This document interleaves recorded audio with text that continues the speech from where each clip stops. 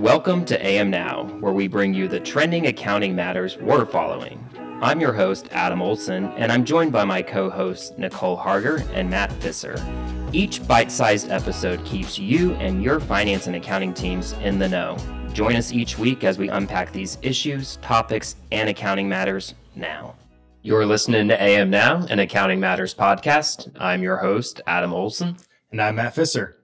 This week, we're covering updates from the SEC and the recent refresh of their regulatory agenda, as well as their approval of both the NASDAQ and the New York Stock Exchange listing standards on executive clawback policies. We'll pivot to a brief update on the FASB front, with the Emerging Issues Task Force convening last week to talk about their ongoing issue related to induced conversions of convertible debt instruments, before moving on to a quick reminder on the expected release of the ISSB's first two sustainability reporting standards expected this month. And we'll wrap this week with some insights provided by the PCAOB as it relates to audits involving cryptocurrency, which has been a topic of contention on a regulatory reporting front lately. So let's dive right in. Matt, what can you tell us about the refresh of the SEC's regulatory agenda? Yeah, thanks, Adam.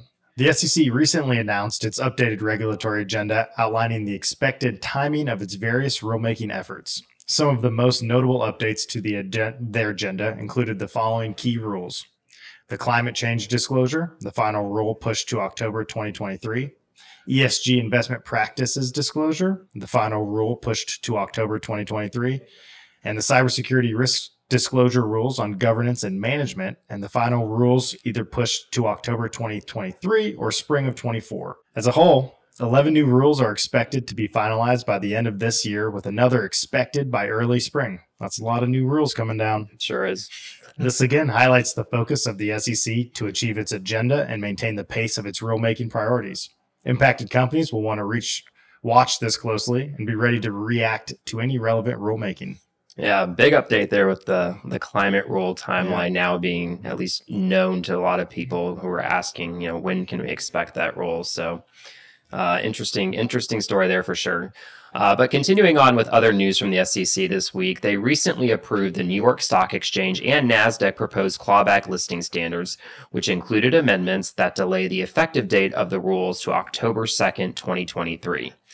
The New York Stock Exchange and NASDAQ listing standards apply to most listed companies, including emerging growth companies, smaller reporting companies, and foreign private issuers, with some certain limited exceptions. Listed companies will need to file their recovery policies as exhibits to their annual reports. They will also be required to now indicate by checkboxes on their annual reports whether the financial statements included in the filings reflect correction of an error to previously issued financial statements, and whether any of those error corrections are restatements that required a recovery analysis. They will also need to disclose any actions that have been taken pursuant to such recovery policies. Companies that do not comply with the listing standards, which include the corresponding notice and cure procedures, will be subject to immediate suspension and delisting of their securities from the exchanges. The effective date of October 2nd, 2023 means that both New York Stock Exchange and NASDAQ listed issuers will be required to adopt compliant clawback policies no later than December 1st.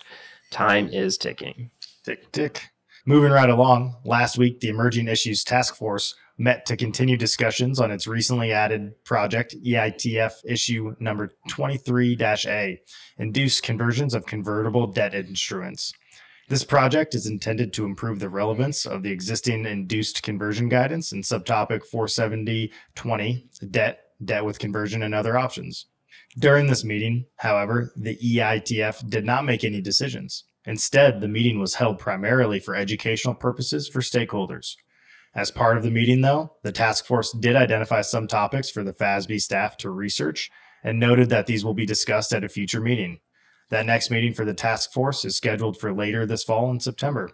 We have a lot coming down in the fall of 2023. That's for sure. And next up on the sustainability front, maybe something a little bit sooner than the fall, the ISSB is working towards issuing its first two sustainability standards, IFRS S1 and IFRS S2, by the end of this month. With all eyes focused at the ISSB on that effort, no other new developments are taking place. As a reminder, IFRS S1 will cover the general requirements for disclosing sustainability-related financial information. This will include matters such as guidance and requirements on the reporting entity, materiality, fair presentation, comparative information, frequency of reporting, and location of reporting, and general disclosure requirements. IFRS S2 focuses on climate-related disclosures with the potential for future standards on human capital, biodiversity, and other sustainability topics to come. Our last story this week comes from the PCAOB and what is an AM Now episode without discussing crypto assets, a topic that continues to dominate the headlines. They recently issued their inspection observations related to public company audits involving crypto assets. Some of the key findings were when identifying activities associated with crypto assets, auditors did not take into account whether such activities were significant transactions occurring outside the normal course of business or otherwise unusual due to their timing, size, or nature. Auditors did not appropriately assess the risk of material misstatement related to the rights and obligations assertion of crypto assets because the auditor did not obtain a sufficient understanding of the related controls over crypto assets. Nor did the auditors perform procedures to establish that the public company has control over the crypto assets to support the rights and obligations assertion. Yeah, the PCAOB also identified deficiencies where the auditor did not evaluate the relevance and or reliability of information obtained from the download of self-custody crypto asset digital wallets and external providers' data used as audit evidence to support the existence, occurrence, valuation, and completeness of crypto asset balances and or revenue transactions. Also, information obtained from public companies to test occurrence and completeness of crypto asset mining revenue, and pricing information from third parties used as audit evidence to support the valuation of crypto assets and mining revenue. The PCAOB also identified deficiencies where an auditor did not perform procedures to assess the appropriateness of revenue recognition related to the transfer of crypto assets.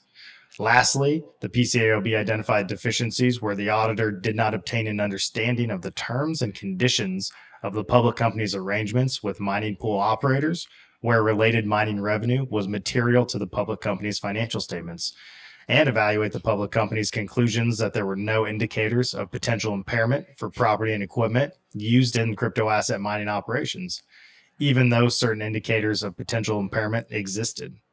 As the crypto asset landscape continues to evolve, the PCAOB is committed to staying informed about emerging technologies like these and ensuring that auditing practices keep up with the times.